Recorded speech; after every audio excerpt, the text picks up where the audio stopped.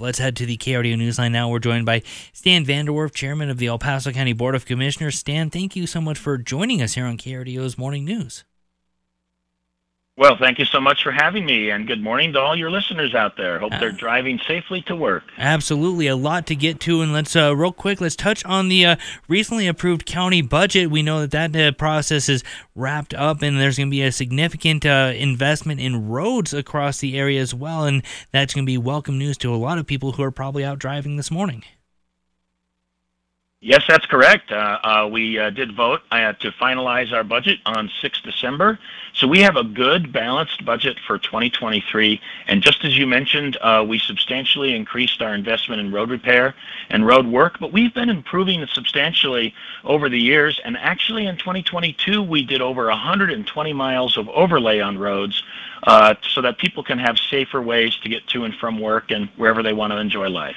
And Stan, what are going to be some of the highest priorities when it comes to road projects in the upcoming fiscal year? Well, we have a lot of growth in the northern part of El Paso County, so there's a lot of road work that's going on up there. This is directly north of Colorado Springs and also northeast of Colorado Springs. But as you may know, also the Pikes Peak Rural Transportation Authority ballot measure passed. There's an enormous number of roads that's going to be worked on to be fixed there.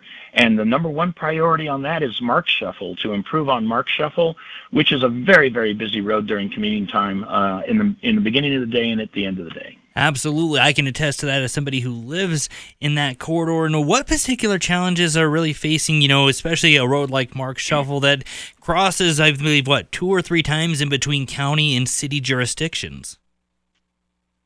Yes, that's quite a challenge. It does make it difficult, but it's my understanding that I think the city is in a planning process. Colorado Springs is in a planning process to annex the entire corridor, and that's going to simplify some of those challenges.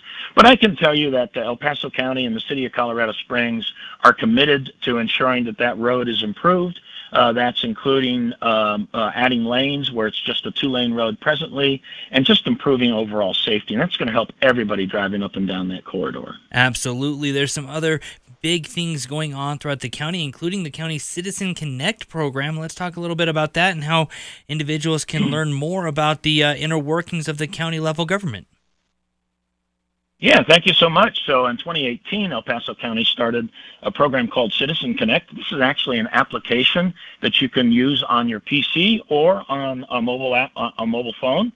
You get to it by Citizen Connect at elpasoco.com, and you can make service requests from the county in there. So let's say, for example, you live in the county and the snowplows come by, plow your road, great, but they hit your mailbox.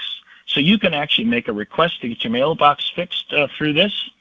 You can make snow plowing requests here. If you find potholes or find a place where there needs to be road repair, you can go to Citizen Connect and make that service request right on there. And you can do that from your mobile app or your PC. Yeah, it's a great way to really interact and get that next level connection with the county government. And again, there's still also the ways to have those in-person ways to interact. And you have the monthly meetings of the board, but the next meeting will be in a new location. Let's let people know where that is if they want to come out and see what is going on kind of behind the scenes. Yeah, thank you so much. So our next Board of County Commissioners meeting, which will be Tuesday next week, is actually going to be held at the Citizen Service Center, room 117, and this will be the last meeting for our Board of County Commissioners for this year. Now, we're moving it to our Garden of the Gods facility at 1675 Garden of the Gods Road. We're moving it because the current boardroom downtown is having the light fixtures replaced up on the ceiling, and so there's a lot of construction work going on in there. That's going to make that room better to use in 2023. But just in case any citizen was planning on coming to our board meeting on the 20th of December, it will be at the Citizen Service Center, not downtown. All right. Good information there. We appreciate it, Stan Vanderwerf, getting to us about all the changes and things going on in our local region. We appreciate it.